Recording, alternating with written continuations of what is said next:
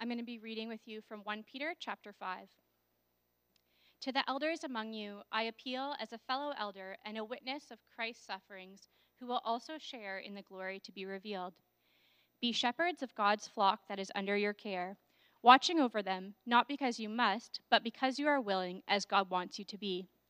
Not pursuing dishonest gain, but eager to serve. Not lording it over those entrusted to you, but being examples to the flock. And when the chief shepherd appears, you will receive the crown of glory that will never fade away. In the same way, you who are younger, submit yourself to your elders. All of you, clothe yourselves with humility towards one another, because God opposes the proud, but shows favor to the humble. Humble yourselves, therefore, under God's mighty hand, that he may lift you up in due time. Cast all your anxiety on him, because he cares for you. Be alert and of sober mind. Your enemy, the devil, prowls around like a roaring lion, looking for someone to devour. Resist him, standing firm in the faith, because you know that the family of believers throughout the world is undergoing the same kind of suffering. And the God of all grace, who called you to his eternal glory in Christ, after you have suffered a little while, will himself restore you and make you strong, firm, and steadfast. To him be the power forever and ever. Amen. With the help of Silas, whom I regard as a faithful brother, I have written to you briefly, encouraging you and testifying that this is the true grace of God. Stand fast in it. She who is in Babylon, chosen together with you, sends you her greetings, and so does my son Mark. Greet one another with a kiss of love. Peace to all of you who are in Christ. This is the word of the Lord.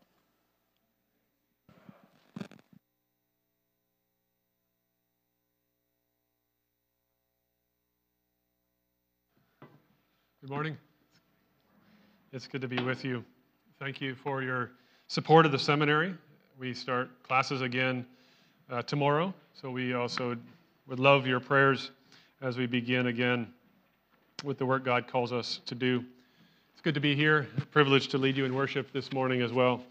I'm going to focus this morning on verses we just read together. I'll read them with you again, and that's 1 Peter 5, verses 8 and 9.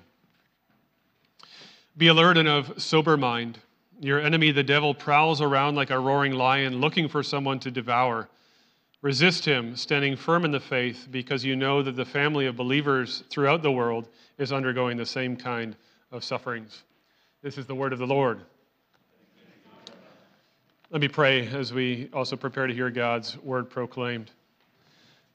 Father in heaven, you have inspired your word by your Spirit. You've also promised your Spirit to those who ask. And so this morning, as we have opened your word and heard your word, as we also anticipate hearing your word proclaimed, we pray for your Spirit. We pray that you would open our hearts to receive it, and that you would grant us encouragement, strength, and that you would be glorified also in the way that we listen. We pray also that the words of my mouth and the meditations of my heart would be pleasing in your sight, O Lord, our rock and our Redeemer. Amen. Well, I wonder this morning if you know the second book on the all-time bestsellers list. The first one being, of course, or maybe not of course, but the Bible. The second one is a book called The Pilgrim's Progress, written by John Bunyan some time ago. John Bunyan wrote The Pilgrim's Progress as an allegory of the Christian faith. That is, it tells in story form what it means to be a Christian, traveling from what he describes as the city of destruction to the celestial city, the heavenly city in Jerusalem.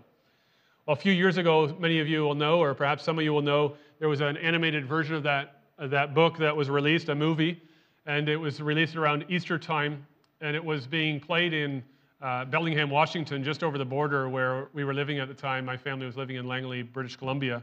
And so I took the family to go watch Pilgrim's Progress on the big screen. Well, our youngest son at the time was about 4 years old. And I recall thinking as we were watching the movie together that perhaps this was a bad idea.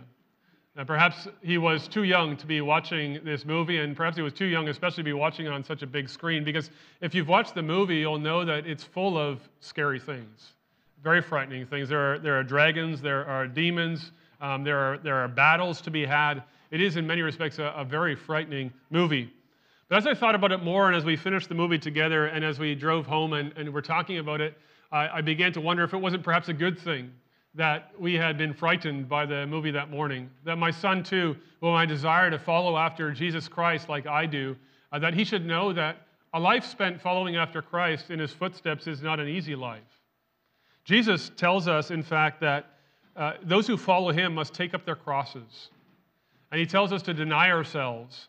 And what Pilgrim's Progress does is it reminds us that life as a Christian is not an easy one. We're called to spiritual battle, spiritual warfare. Not so that we be frightened that that's the end goal, so that we know what to do. We know where to turn. We know where to find encouragement and hope and strength. We need to know, if you've watched the movie or read the book, we need to know what to do when we find ourselves in the swamp of despondency. We need to know what to do, how to resist when we find ourselves being tempted by Vanity Fair. We need to know what weapons to take up when we're fighting against Apollyon. In short, being a Christian means you need to know what it means to be at war. And the Pilgrim's Progress reminds us of all these things. It's also clear from Jesus' words himself. Jesus taught us, of course, how to pray. The prayer, Our Father who art in heaven. And included in the petitions of that prayer was one particular petition, lead us not into temptation, but deliver us from the evil one. That fits very well with Pilgrim's Progress. It fits very well with what we're talking about this morning, spiritual warfare. We need to pray. We need to pray that we are not led into temptation. We need to pray that we are freed, delivered from the evil one. That's what Peter wants to do in our text this morning as well. He wants to open our eyes to the reality that being a Christian is being at war, a spiritual war. He wants to give you hope, to give you encouragement as you make your own journey, as you travel from the city of destruction to the celestial city. He begins like this. We read it earlier. Be alert, he says, he writes. Be alert and of sober mind. And I really wish the translations would get it right and put an exclamation mark there, or maybe 3 exclamation marks instead of a period. Because what Peter is saying to us is he's saying, wake up. He's saying, stop being comfortable and complacent. You need to realize, you need to wake up to the reality that we are in a spiritual warfare. When I was a kid growing up, I had an older brother whose responsibility was when he went to bed, we were already in bed, he'd have to come and wake us up so that we would go to the bathroom and not have to wait until morning. Anyway, he tells us a story how he would sneak very quietly into the room, and then he would come to us and grab us by the pajamas and yell in our faces, wake up, you got to go to the bathroom. I imagine that's something of what Peter is doing. He's not telling you to go to the bathroom this morning, but this is something of what Peter is doing. He wants us to wake up. He wants to shake us out of our lethargy. He wants to shake us out of our sleepfulness or our slothfulness. He wants us to realize we are at war. And this call is so important and significant for us living in the Western world because too often we don't think of the spiritual warfare that is all around us. When I was an intern or a seminary student at the seminary where I now teach, not too long ago, I got to do a mission internship in Papua New Guinea. If you've ever been to a culture like that, you'll realize that in some places in the world, spiritual warfare is very much in your face. It's very much at the forefront of life. If you would go to a village in Papua New Guinea and you asked somebody where you could find a witch doctor, they could point you to the right house. The black magic sanguma, as they call it, is very much in your face. But here in the Western world, spiritual warfare takes a much more subtle turn. Yes, we have witch doctors. We certainly have the occult here in North America. But I suspect that most of you would be unable to tell me where to find the local witch doctor. Here, the devil takes a much less direct approach, and his first strategy is to make us think he doesn't exist. His first strategy is, in fact, to make it seem as though to think he exists would be a completely ridiculous and absurd idea. Pop culture portrays him as this horned figure, red with fiery eyes and a pitchfork, and you just as much believe in him as you would believe in the tooth fairy. Peter doesn't allow us to dismiss him so easily. In fact, Peter reminds us of this reality. He says, you have an enemy. Your enemy, the devil, prowls around like a roaring lion looking for someone to devour. The scriptures treat the devil as real from the very beginning. He is real. He is not a laughable red cartoon character. The devil is real. And the way Peter describes him gives us a very vivid picture, doesn't it, of what he's doing, what he's busy with, and how much we ought to, in a sense, respect his power. He describes him as a lion, pacing back and forth in a cage. I imagine most of you, that image will resonate. Even though we don't live in that part of the world, you will have gone to a zoo or something like that. Maybe you've driven through the African lion safari. I live close to the Kilman Zoo. You can see lions there. And the idea Peter wants you to have in your mind is that you've been stuck in a cage with a lion that hasn't been fed for some time. A lion that is just simply hungry to eat something or someone. He says, you as a Christian are by definition living in the cage. It wasn't very difficult, of course, for the people in Peter's day to imagine this scenario. The Romans, one of the favorite punishments for criminals was to throw people to the lions. They'd toss them in the middle of the amphitheater and watch as they were torn apart. In fact, it's not long after this letter is written that Christians themselves are being thrown to the lions, ripped to pieces. Well, Peter says it's not just the people who are thrown into the amphitheater that ought to worry about lions, it's us. We are the ones who are stuck in a cage. The devil is real.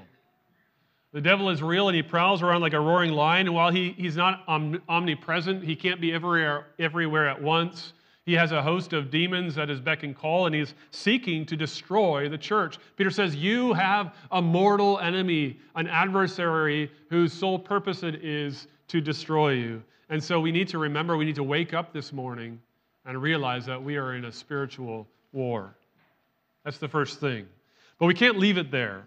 Peter gives us another command. After he says, be alert and of sober mind, he gives us this command. He says, resist him. Resist him. We have to resist. We're called to take up our arms, as it were, and fight against the enemy. Well, then, as anybody who's familiar with warfare knows, then you'll need to know his tactics, won't you? How is it that the devil is attacking in this world? How does he prowl? How does he devour? Because he doesn't fight in obvious ways. In fact, I think the ways in which I'm going to share this morning that he attacks us aren't the ways that you would first think of when you think of spiritual warfare. He finds where we're vulnerable. He finds where we're weak, and he presses an attack there. He's devious. Sometimes we find ourselves susceptible to his lies. The scripture, in fact, calls him the liar from the beginning. That's what Jesus says. His name is Satan. He is the liar from the beginning. Calls him the father of lies. It expresses the reality that when he lies, he speaks his native language. That is, you can't expect anything but lies to come from the mouth of Satan. And his greatest lie for believers is this: God doesn't love you. His greatest lie to believers is to convince us that God doesn't love us. Let me explain that, because that was the great lie from the very beginning of time. Many of you will be familiar with the story of the fall into sin. When the devil came into the garden where Adam and Eve were living in perfect fellowship with God, and God had placed in the middle of the garden a tree that they were not allowed to eat from. And eventually the devil managed to convince them to take from that tree they had become commanded not to eat from, and that's when sin entered into the world. Well, before Adam took from that fruit and Eve took from that fruit, their sin was in believing the lie that Satan had planted in their minds. And the lie was this: God doesn't love you. That is, the reason God has planted this tree in the middle of the garden and said you shouldn't eat from it, the reason he said you shouldn't eat from it isn't because he's trying to keep you safe. It's because he's holding back on you. He's holding out on you. He doesn't want you to experience the kind of happiness that you deserve. He doesn't actually love you. And if we think about the way that we experience things as believers and even as unbelievers, the lie the devil keeps trying to sell to us is this one. He instills doubts in our minds. Does God truly love me? Could God truly love me? If he really does, then why have I experienced this? If he really does, then why am I currently experiencing that? Why haven't I received this? Why have I received that? He capitalizes on our trials, on our tragedies. This life is full of suffering, and he uses those to implant in our minds this thought. God doesn't love me. If he loved me, he wouldn't give me this. If he loved me, he wouldn't give me that. He's a liar. The devil is a liar. Every word that comes from his mouth is a liar. God has given us the truth. We live in a world which is searching for the truth. We are so often searching for the truth. We have the Word of God. In a world of lies, we have the Word of God which speaks to us the truth that we need. And so what we do to the devil when he seeks to plant this lie in our hearts is we take the word of God and we answer him with truth. The devil says God doesn't love you, and I tell him, well, I know Romans chapter 8. And in Romans chapter 8, God says to me that nothing can separate me from the love of God that is in Christ Jesus our Lord. And then Paul gives us this wonderful list to hammer the point home: life, death, angels, demons, nakedness, sword. Nothing can separate us from the love of God that is in Christ Jesus our Lord. And so we answer the lies with the word of God. We take the word of truth and we speak truth to the devil's face. That's how you resist the liar from the beginning. That's not the only thing that the devil does. At other times, he plagues us with guilt. Scripture has another name for him, the accuser. In fact, Satan means accuser. That's what the word adversary or enemy in our text means as well. It means the accuser. If you're familiar with Scripture, you may recall in the Old Testament there's this story in Zechariah's prophecy. It's a heavenly vision of the high priest Joshua, who's standing in the presence of God. And he's wearing these filthy robes. He's completely dirty in the presence of God. And Satan is at hand. Satan is standing there, and Satan's sole mission in that moment is to accuse. He stands there and he points the finger at Joshua and he says to him, "Look at you. You are filthy. How can you dare to stand in the presence of God wearing such filthy robes?" That's the reality of what the devil does to us when he reminds us of our guilt. He holds before our eyes our sins and he says, "Look at you. How dare you come into the presence of God? How dare you think that you can come into the presence of God with your sin?" That's one of the accusations he brings to us, the guilt he inflicts us with. Imagine some of the kids here, maybe with your parents, have watched the movie, The BFG. The BFG. Hopefully you've read the book as well. You should always read the book first before you watch the movie. It's about a big friendly giant, BFG, the big friendly giant. And this big friendly giant is different than all the other giants. The other giants make it a business of eating people. That's their diet. Their diet is to go out on raids and to eat people. The big friendly giant hates that. He himself is much different. He has this ability to give people dreams and nightmares. That's his job. Well, the very end of the movie, he's going to give these man-eating giants with him the worst nightmare he could possibly come up with. And he does. This is the worst nightmare the BFG can think of. Look what you've done. There can be no forgiveness. Look what you've done. There can be no forgiveness. Is not that the greatest nightmare we can imagine? That is, for someone to know everything that we've ever done and for there to be no possibility of forgiveness. That's the nightmare that the devil seeks to instill in our hearts and minds when he afflicts us with guilt. He reminds us of this sin and that one. He fills our minds with sins of the past. He says, God can't possibly forgive this. God can't possibly forgive that. It's been too many times. It's too horrible. There can be no forgiveness. He wants us to live with a perpetually guilty conscience, with an overwhelming sense of despair and dread. He saps our joy in Christ and he takes away our confidence before God. Perhaps you're here this morning and you know the promises of God. You know the forgiveness that is offered in Christ Jesus. You know these things, but you can't possibly believe that it could be for you. The devil has afflicted you with an overwhelming sense of dread and despair because of the guilt of your sins. Well, you have believed a lie. The truth of God's word is this. Let me return to Romans chapter 8, verse 1. There is no condemnation for those who are in Christ Jesus. That is, you can trust that when you have come to Christ, you have believed on him as your Savior, that your sins are forgiven, completely forgiven.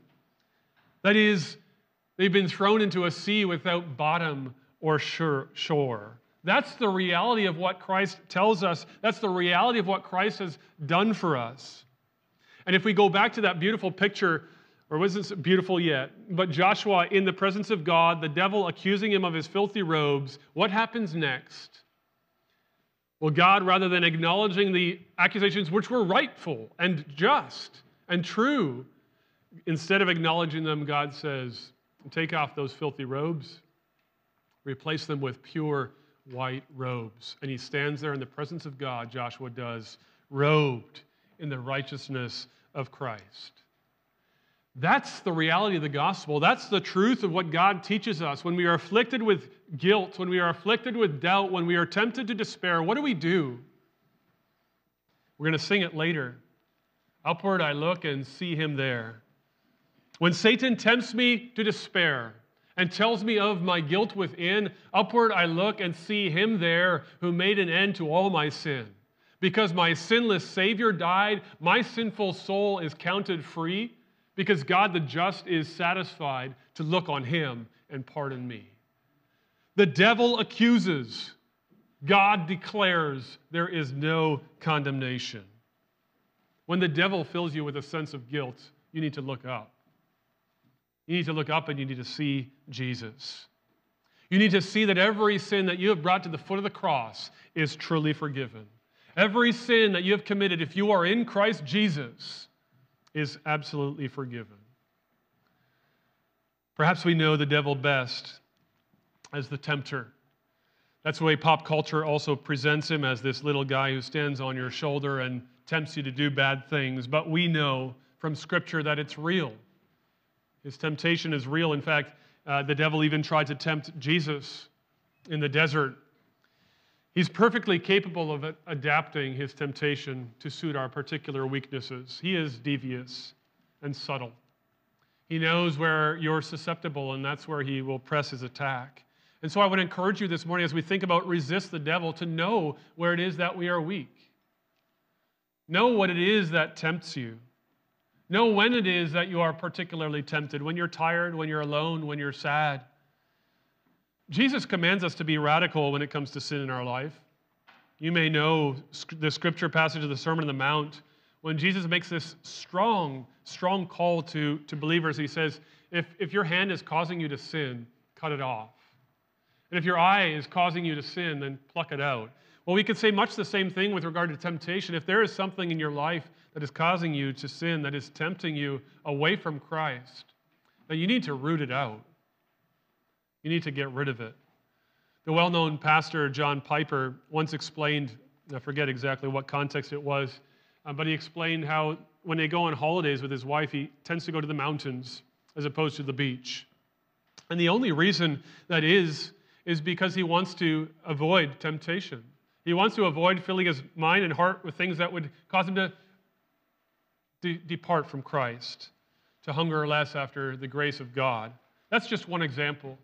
I want you to consider this morning for yourself what it is that tempts you to wander from Christ, that leads you away from him.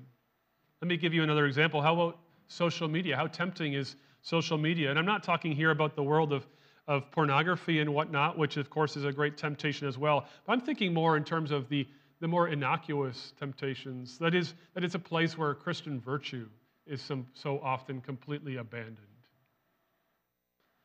Perhaps this is the place the devil has been the most busy the past year and a half, destroying our relationships, undermining the unity that we have in Christ by our actions and our attitudes online.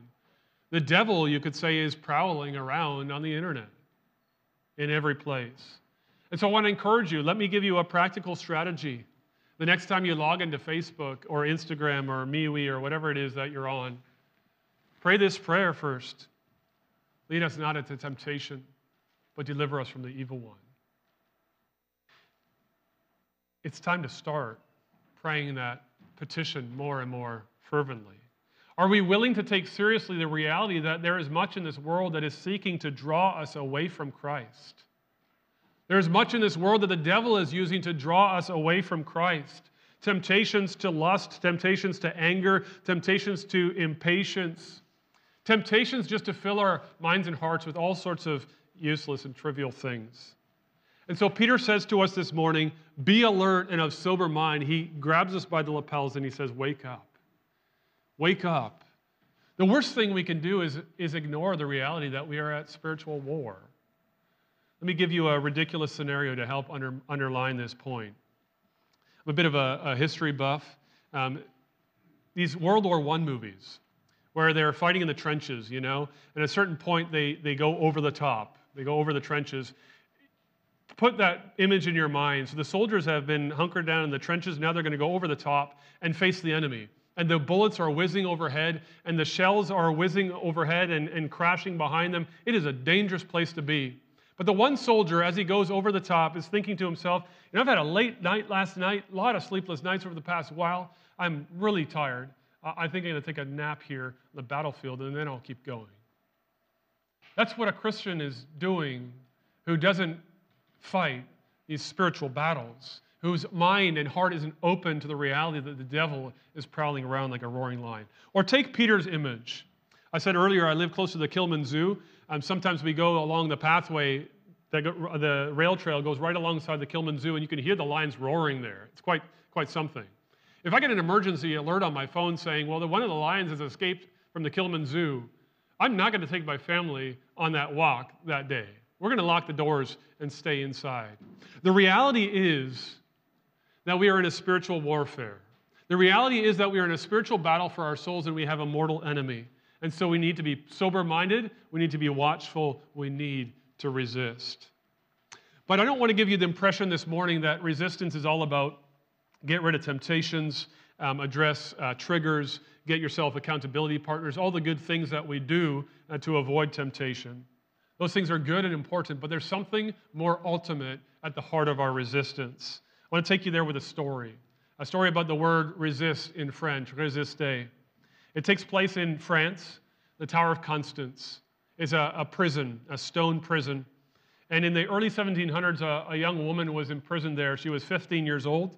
Marie Durand was her name. She was imprisoned for her faith. She refused to recant her faith. She refused to compromise her convictions.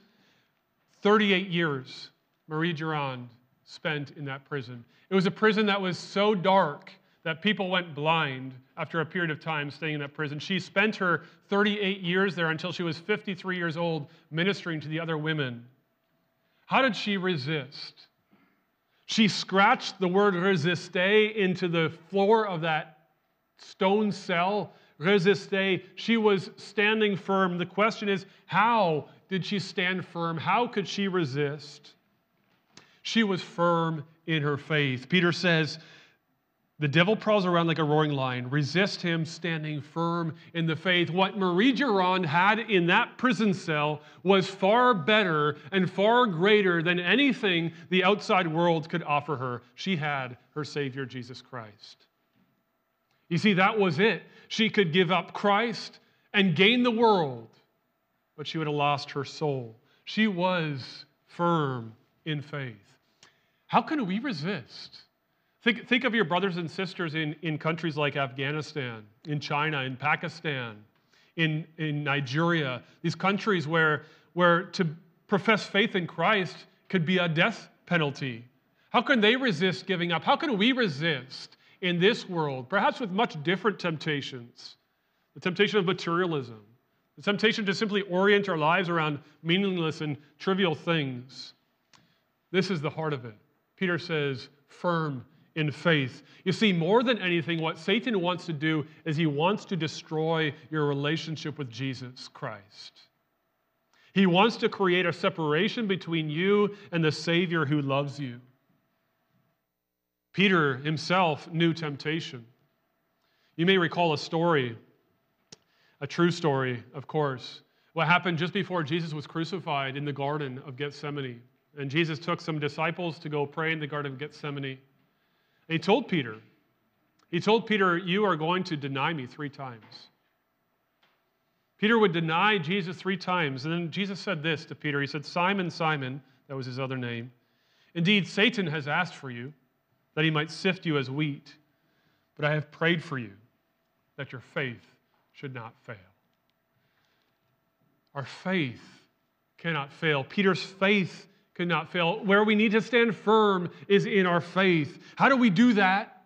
Well, not by looking at ourselves, not by looking internally, not by weighing whether or not our faith is strong enough. We do so by looking outside of ourselves at the object of our faith. You see, the only hope of Peter in that moment was Jesus. the prayers of Jesus, the love of Jesus, the power of Jesus. Your hope is only Jesus. You see, in and of ourselves, we are not prepared to fight these spiritual battles. You are not strong enough. Do you really imagine that you could stand up against the power of the devil, this roaring lion who's seeking someone to devour? We don't have the skills. We don't have the power. We don't have the strength. We aren't as strong as we think. Our experiences bear that out. We need to rest and rely on Christ by faith. We need to seek our strength in Christ and not in ourselves. You see, through Christ we have access to his infinite power, his infinite strength. Resist the devil, Peter says, yet not I, but through Christ in me. You're completely foolish if you think you can't do it. That you can do it without clinging to Christ, going to Christ, trusting in Christ, loving in Christ. We need to know that when we are weak, he is strong. That in fact, when we are at our weakest and most dependent upon him, that's exactly the best place we could possibly be. And so we need to cling to Christ. That's what resistance all has to do with Christ, our relationship with Christ. Grow in your love for Christ. Grow in your dependence on Christ. Grow in your devotion to him, and you will grow in your ability to resist the devil. But maybe as I say these things, you're wondering, well, how do I do that? It's easy to say, isn't it? But how do I do that? Well, it's not rocket science. I got kids at home, three boys God has blessed us with. A new one this past summer after 7 years of waiting. God is good. Where was I going? We sing songs together. And we sing one song, read your Bible, pray every day. And that's the answer. How do you grow in your love for Christ? How do you grow in your knowledge of Christ? You read your word. You read his word. You see, this is where you encounter the living and ascended Christ. This is where you encounter Jesus. This is where you learn to love him more. It's where you learn the glorious truths of the gospel that fortify your hearts against the lies of the devil and his accusations. The word of God is your greatest weapon in your fight against the devil. What did Jesus do when the devil came to tempt him in the desert? He answered him with the words of Scripture. He had them on his heart and in his mind. Luther, who knew the devil's attacks more than anyone, he threw an ink pot at the devil, in fact. Luther said this, he said, Satan hates the word of God more than anything. We want to resist the devil. Well, how about taking the thing that he hates and loving it? And how about taking the thing that he hates and planting it deep in your hearts? How important is the Word of God to you? Do you delight in the Word of God? Are you spending time in the Word of God? If I were to take away your Bibles and your smartphones, you had no access to the Word of God, how much of it is in your heart? How much of it is in your heart so that in the moment of temptation, in the moment of guilt, you can speak the truth of God's Word to the lies that you're being fed? Can you preach the gospel to your heart? Can you calm your worries, your doubts, your fears with the unshakable promises of God's word? When the devil tells you God doesn't love you, can you answer him with the truth of God's word? Can you fight your temptations by the power of the word of God? But that's not all. I said, read your Bible, pray every day. Those two things go hand in hand. Spiritual warfare is all about prayer. The Apostle Paul, of course, writes that famous passage about the armor of God and describes all the pieces of armor, but he ends in a very particular way. He ends this way. He says, praying at all times in the Spirit with all prayer and supplication. He says, at the bottom line, what we need to be doing is praying constantly and consistently. In fact, if we think about Peter's example, Peter denied Jesus. What was he doing in the garden when Jesus was praying? He was sleeping. He failed to pray. If we are to resist the devil, we will need to be constantly and consistently prayerful. We need to pray that we're kept from temptation. And then pray when the temptation comes that we're able to resist. And pray that God answers our doubts, our uncertainties, our worries, our fears with the truth of his word. Pray that he would calm our troubled hearts. Pray that he would fix our gaze upon Christ. Pray that we would rest and rely on the power of the Spirit and not in our own strength. That's how you resist the devil. That's how you stand firm in faith. You keep your eyes on Christ and you pray. The great hymn writer William Cowper said, I think it may be in one of his hymns, Satan trembles when he sees the weakest saint upon his knees. Satan trembles when he sees the weakest saint upon his knees. Isn't that wonderful? You want Satan to tremble? Well, get on your knees and pray. If I can be so bold as to correct the great hymn writer William Cowper, I would put it differently. He should have said, Satan trembles when he sees the weakest saints upon their knees. We're not alone in this fight. The last part of our scripture passage here is this. He says, resist him standing firm in the faith. Why? Because you know that the family of believers throughout the world is undergoing the same kind of sufferings. You are not alone. Isn't that one of the lies the devil tries to tell us from time to time? You are the only one struggling with this sin.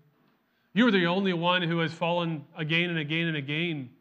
He lies. Peter says, know that the devil is attacking all your brothers and sisters, the whole family of God, and he means it as an encouragement. You are not alone in your struggle. God has given us to each other as well as brothers and sisters. The beautiful phrase here, the family of believers, the family of God. So don't fight alone. We are one in Christ, the same family, also in the same army. I'm in the Lord's army. Yes, sir. And you are too. And so we fight together. We fight together. We fight alongside each other. We stand firm together. I told you earlier I'm a bit of a history buff. I'm really an ancient historian. In the time of ancient history, when you fought in battle formation, you held a shield. The interesting thing is the shield wasn't there for you. It was for the person beside you. You protected the person beside you with a shield. I want to say that's part of what Peter is doing here. He's saying we need to learn also to protect each other and to stand firm together. We need to speak the word of God to each other. We need to pray for each other and with each other. We need to do these things together and be open with each other about where it is that the devil is particularly attacking you. Where are you vulnerable? Does anybody know where you're vulnerable? Have you shared these things with others? Let's fight together. But let me end with this. I don't want you to forget the end of the story. There's a spoiler alert. Jesus wins. Jesus wins. In fact, Jesus has won. Jesus won the victory over the devil and his whole dominion at the cross and through his resurrection. And Jesus has ascended into heaven and he sits at the Father's right hand and he has all power in heaven and on earth and under the earth. The devil's time is short. His doom is absolutely certain. You see, there's another lion, the Lion of the tribe of Judah. That's Jesus. Jesus has won the victory. We're going to sing it at the very end of the service as well. Ultimately, this is our hope. He will hold me fast. I could never keep my hold. If it was up to you, if I were to send you out into the world now and say, hey, go out there and resist the devil, do your best, read your Bible more, pray more consistently and more constantly, it would be a failed enterprise. But Christ will hold us fast. Take heart. He has overcome the world. Amen. Let's come to God in prayer. Our Father in heaven, the reality that we have an adversary as powerful as the devil, Satan, prowling around like a lion is frightening. But just as frightening is the reality that so often we are asleep, comfortable, and complacent. We pray that you would use your word and spirit this morning to wake us up. Wake us up by the power of your spirit and give us the strength that we need to resist the devil's lies, to answer our doubts and our worries and our fears, and to withstand our temptations. We pray that you would help us to find our confidence not in ourselves, but in Christ, in the finished work of Jesus Christ, our perfect sacrifice for sins and our perfect righteousness. Help us to realize that our hope is not in me, but in Christ in me. Give us a hunger for your word.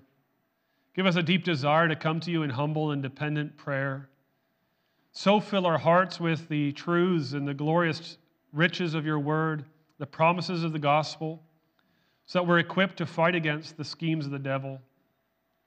And finally, we praise you. We praise you for the wonder of the gospel. We praise you for the triumphant message. We praise you for the glorious victory of Jesus Christ over our sin, over death, the devil and his whole dominion through his crucifixion and resurrection. And we praise you that he has ascended into heaven, that he has all power in heaven and on earth and under the earth, and that he is exercising that power for our benefit. All glory and honor be to him alone. Amen.